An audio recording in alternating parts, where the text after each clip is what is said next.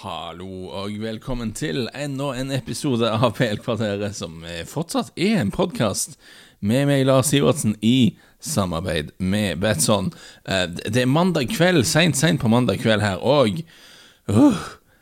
herrefred for en fotballkveld vi har hatt. Fullstendig galskap i alle kanaler her. Det nesten vanskelig å vite hvor vi skal begynne, men jeg vil begynne med en beklagelse, og den beklagelsen går på at denne podden her burde kommet i går, egentlig. Planen var å ta en podd i går.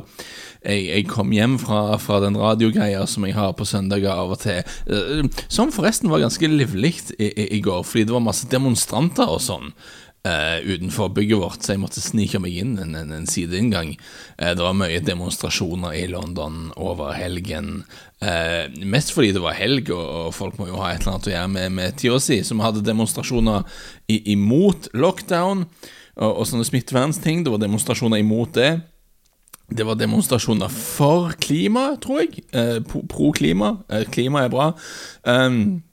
Sånne miljøting i hvert fall. Og det var demonstrasjoner for pressefrihet. Så mot lockdown, for klima, for pressefrihet, tror jeg. Og jeg tror det var pressefrihetsfolker som var utenfor bygningen vår. Fordi vi deler da bygning med The Times og The Sun blant annet. Det er noe Murdoch-greier på gang der, tenker jeg. Så det var 1000 pluss folk utenfor bygget, og masse politi med skjold og sånne greier utenfor. Og masse folk kastet maling på veggen, og det var all verdens greier som skjedde. Litt mer action enn vanlig, men vi bare sneker oss inn en dør på siden der, så det gikk bra det. Som hadde sending fra 10 til 1 om natta som vanlig. Jeg var hjemme sånn i 2-tida, så jeg spiste litt, og jeg tenkte, ok, nå tar vi en podd.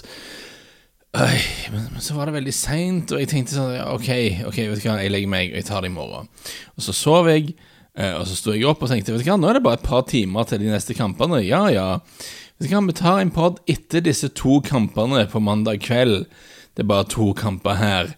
Hvor mye mer kan vi egentlig få å snakke om på disse 2 kampene? Det er bare 2 enkle, oppskriftsmessige seiere. Spania over Kroatia, Frankrike over Sveits. Det skal bli enkelt.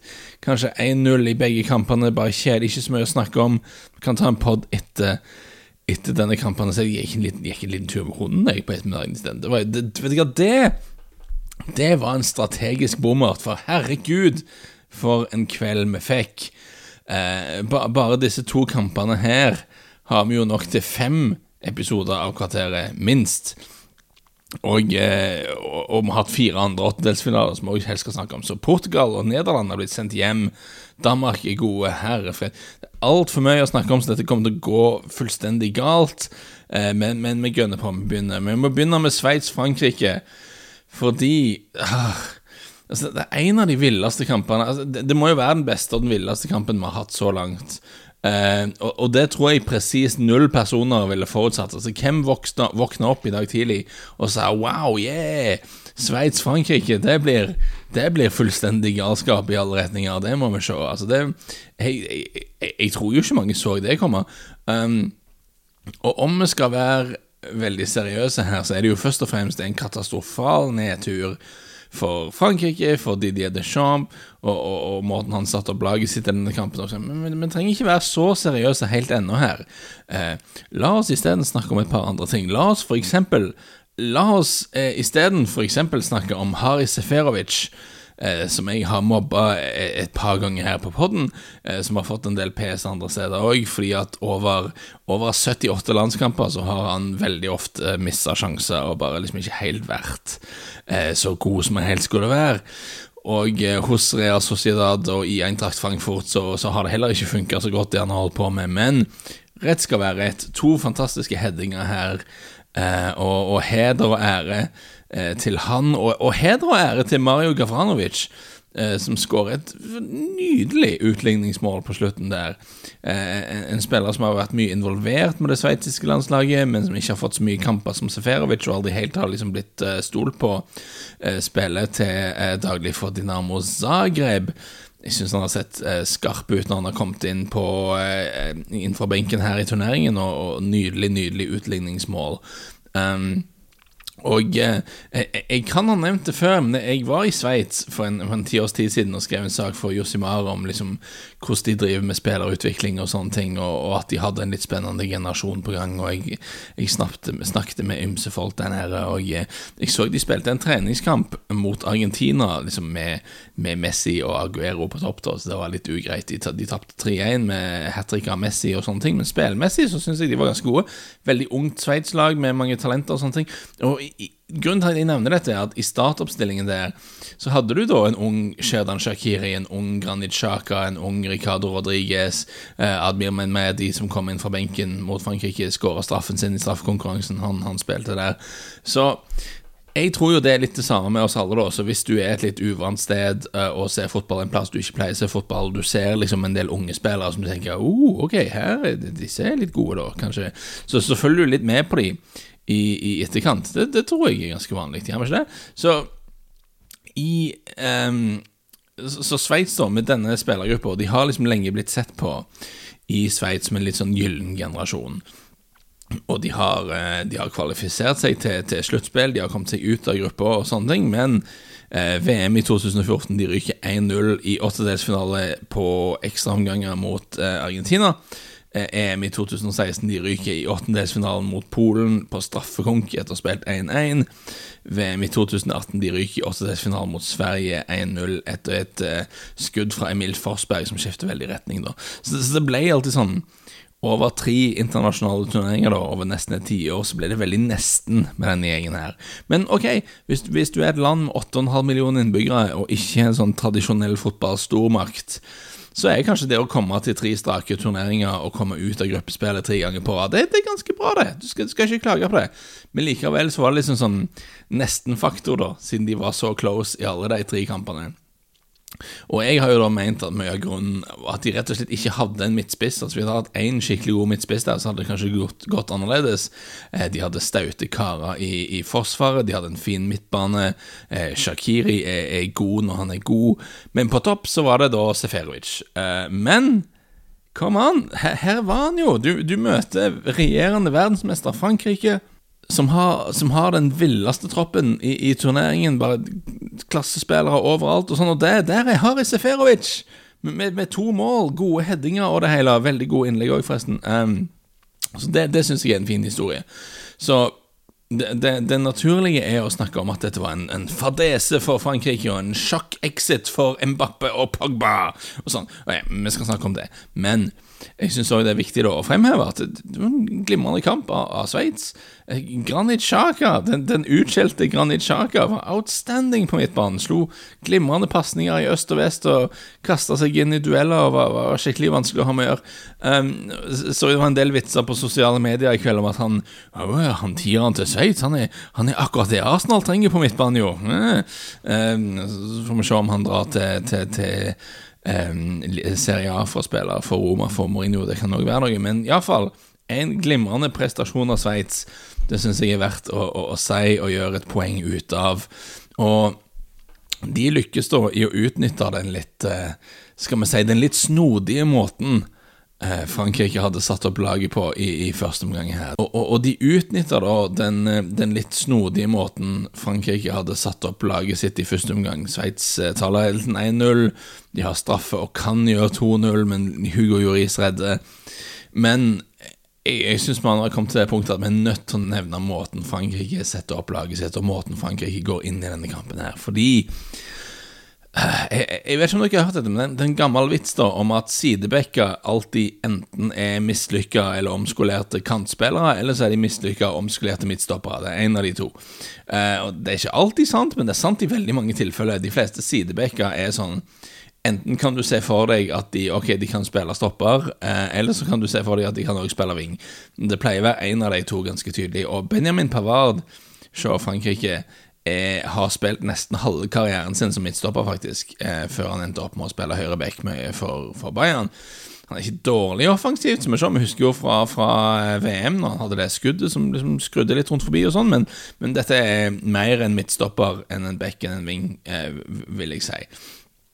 Så Frankrike siden starten av turneringen har hatt et problem, og det problemet er at med 3 spisser på topp, Mbappé, Griezmann og Benzema, så har du ingen kantspillere på banen egentlig. Altså, du får ikke noe bredde offensivt, alt skal inn i midten. Så de spiller i en sånn 4-4-2 diamantgreie, og da skal du helst ha offensive sidebekker liksom, for å skape bredde. Jeg husker Milan spilte sånn under Ancelotti for kjempelenge siden, og du hadde da Cafu og Silvinho, eller hva faen det var på den andre siden, som kom liksom bare, husk, for den formasjonen så må du helst ha sidebekkerne må komme frem. Men Frankrike har du da Pavard på høyrebekk, som ikke er veldig offensiv. Du hadde Luka Hernandez, som også er mer en midtstoppertype. Han har også skadet, prøvd å sette inn på Luka Digne, bare han ble skadet. Så du har et problem da, du har disse 3 angriperne som må spille. Men det er vanskelig å få inn da typiske kantspillere på laget med de 3 på stopp da. Så da må du helst ha offensive sidebekker, men det har du egentlig ikke i troppen. Så hva gjør du? Hva skal Didier Deschamps gjøre for å løse dette problemet? Vel, jeg er ikke helt sikker på hva svaret skulle hørt til å være, men løsningen han kom frem til var ganske merkelig. Det tror jeg vi alle kan være enige om. Han la plutselig om til en sånn trebekslinje med Pavard, som alltid er mer midtstopper enn sidebekk, egentlig som wingback nå, av alle ting, og Adrian Rabiot som wingback på venstre siden, som han aldri har spilt før noen gang i karrieren. Han spiller midtbanen, egentlig. Så du har da 3 midtstoppere i en sånn trebekslinje, og du har en midtstopper på høyre wingback og en sentral midtstopper på venstre wingback, og da N'Golo Kanté og Paul Pogba som de 2 på midten, og den gyllene trioen på topp. Og jeg forstår ikke hvorfor dette skjer. Jeg forstår ikke hvorfor dette er nødvendig. Altså, si om du hadde hoppe inn i en tidsmaskin og inn i tidsmaskinen, og vi møter Didier Deschamps i midten av april, når våren er på gang, og vi er liksom i Provence, og vi møter Didier Deschamps i en fransk fritidsbolig med basseng og sånne ting, og vi sitter ute i hagen, og vi tar et par glass med Chablis er litt klisjé. Vi tar et par glass med Picpoul de Pinet, en litt sånn tørr skalldyrsvin her, og spør han, du Didier, hvordan har du tenkt at laget ditt skal se ut i 8-delsfinalen i EM, liksom? Har du en plan her? Hvordan skal det være? Jeg kan garantere deg at, vet du hva, han hadde aldri svart, nei, vet du hva, vi skal spille trebekslinje, og Benjamin Pavard som wingback, og Adrian Rabiot som venstre wingback, fordi det kom til å funke. Altså, det hadde ikke vært topp 10 en gang av planer som Didier Deschamps hadde, for det er en helt rar måte å sette opp dette laget på. Så, ok, du har skadeproblemer på Luka Digne og på Luka Hernandez, men likevel, det er ingen grunn til å... Du skal ikke havne i den situasjonen her, liksom. Det er ikke sånn dette laget skal se ut. Og det så vi jo også i første omgang. Første omgang var forferdelig. Frankrike så ikke ut som de forstod hva de holdt på med i det hele tatt. Det var nesten som de...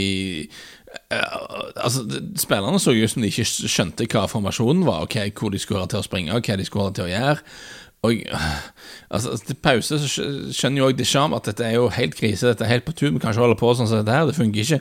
Så han tar ut Clément Lenglet og setter inn på Kingsley Coman, en kantspiller, en wing har kommet inn, og du går over til en slags 4-4-2-greier, men i mer praksis da 4 bak, 2 på midten og 4 fremme, sånn som det ble.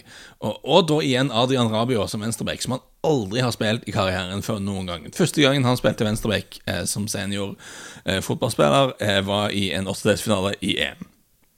Tror jo ikke det er helt ideelt.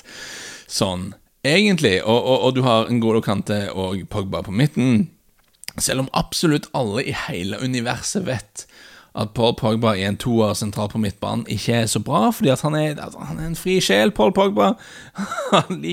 Han kan gjøre helt enorme ting, men han liker å flyte litt rundt og gjøre sånn som han vil, og det er ikke bra om du liksom tvinger han til å holde formen og holde posisjonen sin som du helst må gjøre der. Så ok, du får flere spillere fremover på banen da. Og Frankrike starter jo andre omgangen veldig bra, de ser mye skarpere ut fremover på banen, og Pogba var enormt god med ballen. Altså, målet er en ting, og Pogba bare skrur han opp i krysset, det har vi sett før, det er noe vi vet han er i stand til å gjøre, men når han er i passningen når han driver og slår der, herrefred, det er utrolig prestasjon av Pogba, noen av de passningene han slår, spesielt i andre omgang da. Men Frankrike tar over kampen igjen, vi ser samspill mellom de tre på topp, og alt ser bra ut. Men når du da først leder 3-1, da, så er du fortsatt et lag du har satt opp. Du har 3 spisser i praksis, pluss Kingsley Coman, som er en veldig, veldig offensiv ving. Og du har kun Paul Pogba og N'Golo Kante til å holde styr på midten, og du har en fyr på venstreback som aldri har spilt venstreback før. Det er jo ikke en ideell situasjon. Spesielt når du vet at Pogba kommer til å vimse rundt og gjøre Pogba-ting, så det er bare N'Golo Kante må være hele midtbanen på egen hånd der. Det sier seg selv at Sveits klarer å spille seg til sjanser mot dette herrene, og de får 3-2-målet. Jeg vet ikke med dere, når de skårer det målet som blir annullert, så jeg var aldri i tvil om at de kom til å få flere muligheter her. De hadde så liksom mange åpninger og muligheter til å skape ting mot Frankrike, og ingen ga opp, og det så ut som de hadde tro, og Deschamps, han offrer Griezmann, setter inn på Sissoko for å få litt mer duellstyrke. Ok, du ser logikken i det. Men så kommer utligningsmålet, og du går ut i ekstraomganger, der skjer det ingenting. Straffkonkurranse, vi ser hva som skjer der. Så, ok, du kan skylde på stopperne til Frankrike. Jeg synes ikke de forsvarer de 2 første målene til Sveits spesielt bra.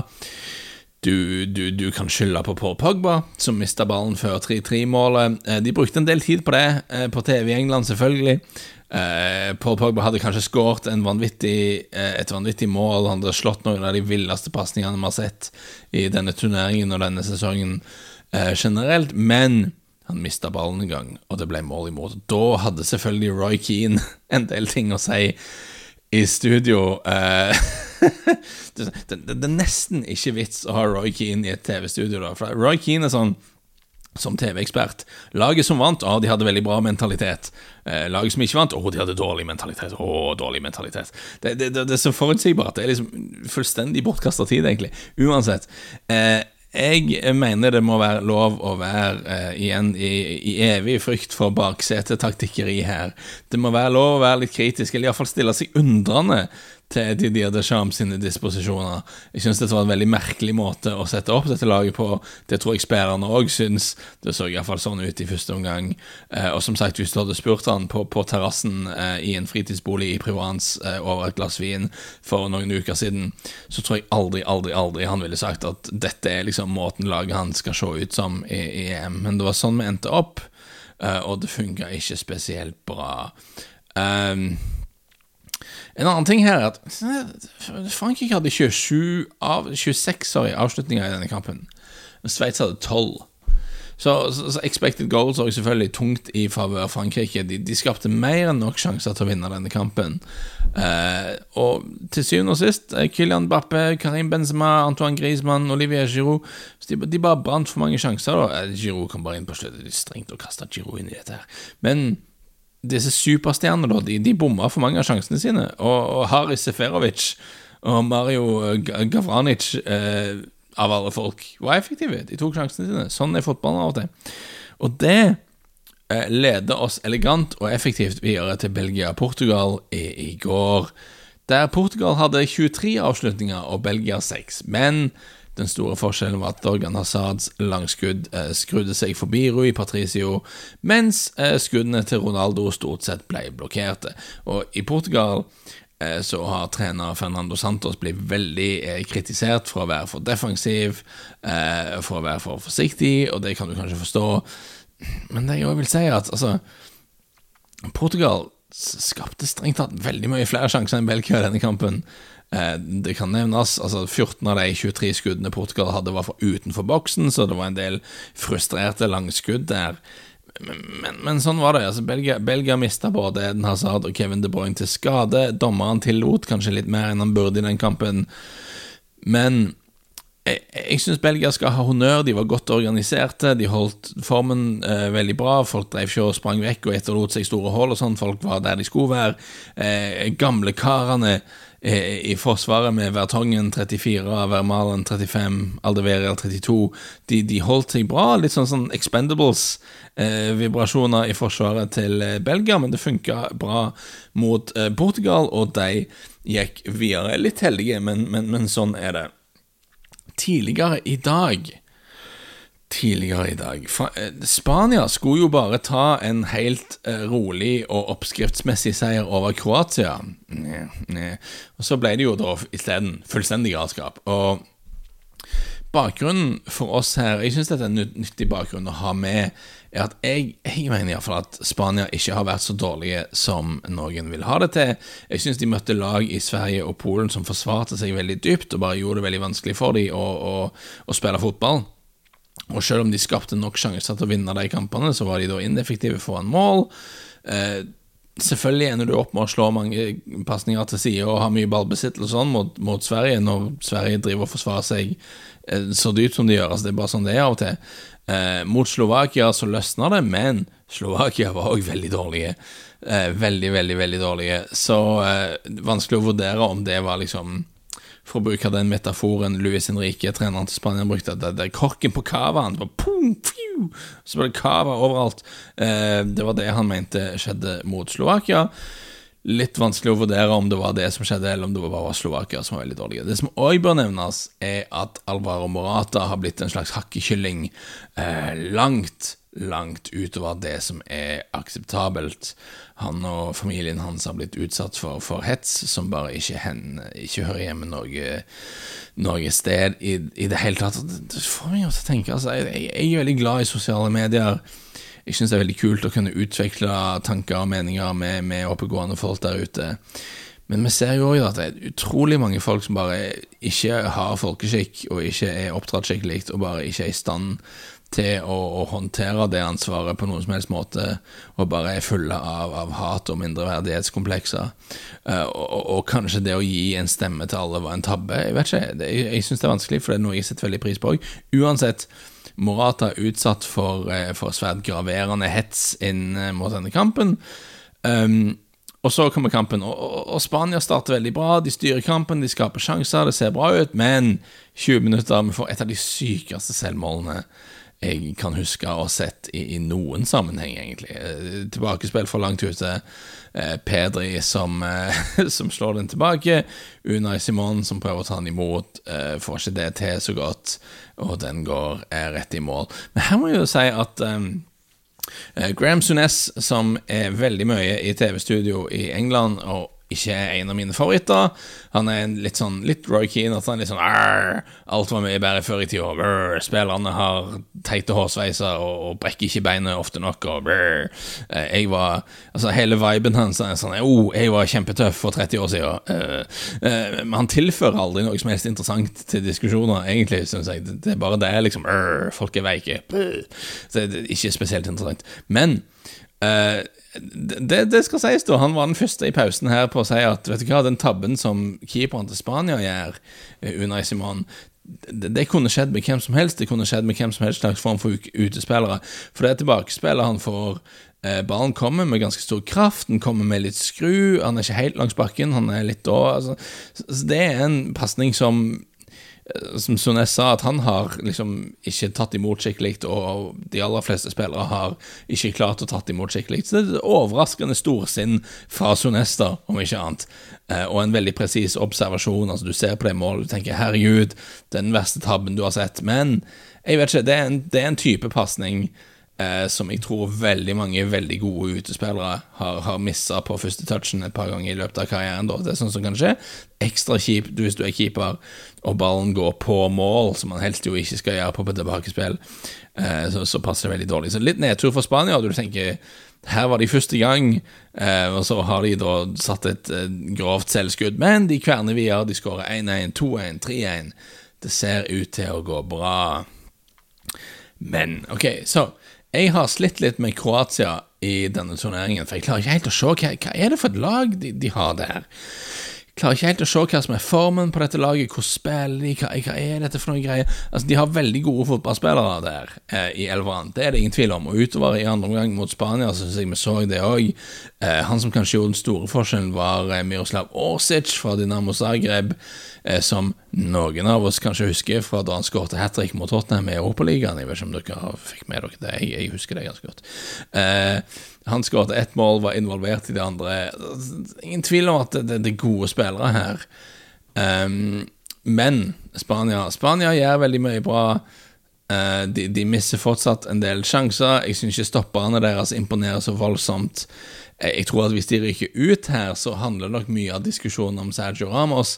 For hvis du ser på målene de slipper inn, så tenker jeg at hvis du har en sånn Sergio Ramos med hestehalen sin som bare raver rundt i boksen og bare dytter folk og skaper hekken, så tror jeg han stopper de I hvert fall ett eller to av de målene. Men uansett, det ble 3-3, det ble ekstraomganger, og da dukker selvfølgelig Morata opp. Morata, den evig utskjelte Morata, får et innlegg som han får tatt ned og får most opp i nettaket. Så det var nice, og de skåret til slutt et mål til, og ikke noe imot Kroatia, men jeg synes det var kjekt. Jeg synes det var et fint utfall i denne kampen. Uansett, lang podd. Holland også ute. Det har vi ikke tid til å snakke så mye om, men bare si at det var en utrolig kollaps av dette laget her. Og kanskje hadde det litt å si at det var akkurat Mathias de Ligt som røyk ut. Vi husker kanskje at de var litt shaky defensivt mot Ukraina i første kampen, der de Ligt heller ikke spilte. Nå falt de fullstendig sammen, så kanskje en ting at de gikk ned til 10 mann, men jeg tror kanskje de savnet de Ligt som en sånn samlende figur i forsvar der. Frank de Boer, treneren, har fått mye pes. Jeg ikke sikker på om alt her var hans feil sånn egentlig. Jeg synes det virket mer som om bare alle spillerne reagerte veldig dårlig på å være en mann mindre, men når det sagt, jeg tror jo at Frank de Boer sannsynligvis den eneste treneren i verdenshistorien noensinne som har sagt, wow, vi har fått en mann utvist med bare 10 spillere her nå, fort, vi må få inn Quincy Promes, han må inn. Det tror jeg ingen har tenkt før. Det var litt løgn da. Det litt rart at Wout Weghorst ikke kom inn tidligere. Det mye rart der, men til syvende og sist, dette var ikke et kjempebra lag, og når de da i tillegg får en mann utvist, og de møter en motstander som, Tsjekkia som energisk, og som kanskje litt bedre enn de har fått credit for, så går det sånn som det går. Til sist, før vi avslutter her, Danmark. Til sist, Danmark. Det ikke kjempemye å si, egentlig. Jeg synes bare at Danmark var et veldig mye bedre fotballag enn Wales. Vi kan snakke mye om samhold i laget og den emosjonelle berg-og-dal-banen de har vært sammen med, som det heter på kommentatorspråket her i England. Men de enkelt og greit et mye bedre fotballag enn Wales, og det viste seg. Denne kampen var aldri i tvil. Artig for danskene at du får 2 mål fra Kasper Dolberg, som jo har hatt et litt kjipt år. Han hadde covid 2 ganger, han måtte operere ut blindtarmen, han har vært skadet, og i tilfelle du den aller siste personen på planeten som ikke har fått med deg denne historien, så var det en av lagkameratene hans i 9 som stjal klokka hans. I forrige fjor så var det noen som stjal klokka hans. Så kun 6 mål for Nice denne sesongen. Litt traurig sesong, men fantastisk for Danmark at han skårer 2 mål her. Waliserne var sure på dommeren. Ja. Synes jo det var litt klasseforskjell her. Det røde kortet til Harry Wilson var teit, det er jeg enig i, men da er det jo 3-0, så det er ikke så mye å mase på. Jeg satt og så denne kampen på BBC, og tidlig i kampen så var det en sånn 50-50-duell der Kiefer Moore var litt røft og sendte en danske på tur en eller annen plass, og kommentatoren sier at det er bra tegn for Wales at du har en dommer som ikke blåser hver gang du bruker litt muskler. Så satt jeg og tenkte det er en del ganske sterke menn på det. Har du sett dette danske laget her? Så han Vestergaard, han ikke liten, han Simon Kjær, Høibjerg, dette er store sterke menn her. Jeg tror sånn slakt linje for dommeren, jeg tror Danmark også trives godt med det. Og så litt senere i kampen da, så var waliserne utrolig sinte når det ble skåret 2 mål, for at da synes de Kiefer Moore burde fått frispark i en duell da. Akkurat sånn duell som han ikke fikk frispark imot tidligere. Så sånn var det. Dommeren tillot litt fysikk, og det endte opp med å være helt greit for Danmark, fordi de har ganske mange store, sterke menn på det laget. Jeg synes bare nevne helt på slutten Kasper Hjulmann, treneren til Danmark, som startet kampen i en sånn 3-4-3-greie, Men så startet Wales-kampen strengt tatt ganske bra, og Hjulmann da endret med å flytte Andreas Christensen litt mer opp i banen, så han stoppet Aaron Ramsey. Det var helt tydelig at det var jobben hans, det var nesten sånn mannsmarkering en stund, mens de wingbackerne fikk beskjed om at bare gå tilbake i banen, så det ble nesten sånn 4-3-3-greier. Og da endte du opp med å gi mye mindre rom til Dan James og Gareth Bale til å løpe i det. Så det var sånn smarte små disposisjoner fra Kasper Hjulmann, som definitivt har gjort en god turnering som sjef for Frankrike. Det stoppet Wales totalt. Danmark hadde full kontroll. Så her vi da, Frankrike ute, Portugal ute, Nederland ute. De store navnene, de faller på rekke og rad. Vi vet at Belgia skal møte Italia i kvartfinale. Det blir ganske heftig. Vi skal få Schweiz mot Spania. Vi skal få Tsjekkia mot Danmark. Og hvem som blir den neste kvartfinalen? Vel, det en av Sverige og Ukraina, og en av England og Tyskland. Det blir veldig, veldig, veldig spennende. Jeg våger ikke plukke en vinner i England-Tyskland. Jeg tror vi får mål i kampen, som jeg har sagt. Og jeg har en snikende følelse av at England kanskje skal klare dette her, men jeg klarer ikke stole på den følelsen heller. Kom an, England slår Tyskland i en turnering. Det virker forsøkt. Det virker bare helt feil. Men jeg tror Sverige skal slå Ukraina da. Sverige skal slå Ukraina, det tror jeg de skal få til. Så, det i morgen. En annen ting som i morgen, jeg tar det på slutten, i morgen, eller i dag kanskje, sannsynligvis når du hører på dette, tirsdag klokken 3 på ettermiddagen, slutten på første runde av fotballquizen som jeg har vært med å lage. Jeg har vært med å lage fotballquiz sammen med Betson.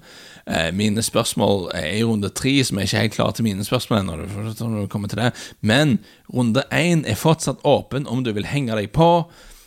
Så det en fotballquiz som jeg synes det var ganske enkel. Jeg tok første runde. Det en quiz som går da på tid, så du må klikke på det riktige svaret veldig kjapt. Jeg tror de fleste av dere, hvis du nerdete nok til å høre på denne podcasten her, så tror jeg du vet de fleste av disse svarene her, men det går litt på tid. Og når jeg prøvde, så gikk jeg rett inn på 7. plass. Det var jeg ganske fornøyd med, men så delte jeg quizen på Twitter og sa hei, alle prøv quizen, og 2 timer senere var jeg ikke på topp 10 lenger. Så det var jo en strategisk feil fra min side, men det tar ikke lang tid i det hele tatt. Det ikke veldig vanskelig. Gå til fotball-quiz.com og så prøver du. Jeg blir jo litt fornøyd hvis noen får pelekvarter i vinden her da. Jeg liker å tro at dere som hører på denne podcasten noen hakk høyere oppe i rangstigen av fotballhover der ute blant befolkningen enn resten da. Så jeg synes jo vi bør stille sterkt. På quizen bør vi ikke det. Så det helt gratis å være med. Du trenger ikke du må gi en sånn navn og e-mailadresse, men det kan også være et alias. Du trenger ikke gi ekte navn. Du trenger ikke signe opp eller betale deg, ikke noe sånt. Bare meld deg på. Og du kan vinne en fotballtur i regi av Betson for deg og en venn. Noen timer igjen sannsynligvis når du hører på dette, så hvis du henger deg på i første runde, så du med i andre runde, og hvem vet, kanskje det akkurat du som vinner. Takk for følget denne gangen. Dette ble en lang podd, men herregud, det var alt for mye å snakke om. Jeg beklager. Jeg skulle ha tatt opp denne podden i går, men jeg var veldig trøtte, så det ble ikke noe av. Så vi tar det nå i stedet. Neste gang vi høres så vet vi hvem som har vunnet av England og Tyskland. Dette veldig, veldig dramatiske ting. Jeg håper dere blir med på det, for jeg er veldig spent. Jeg må si det. Ha det godt, vi høres igjen.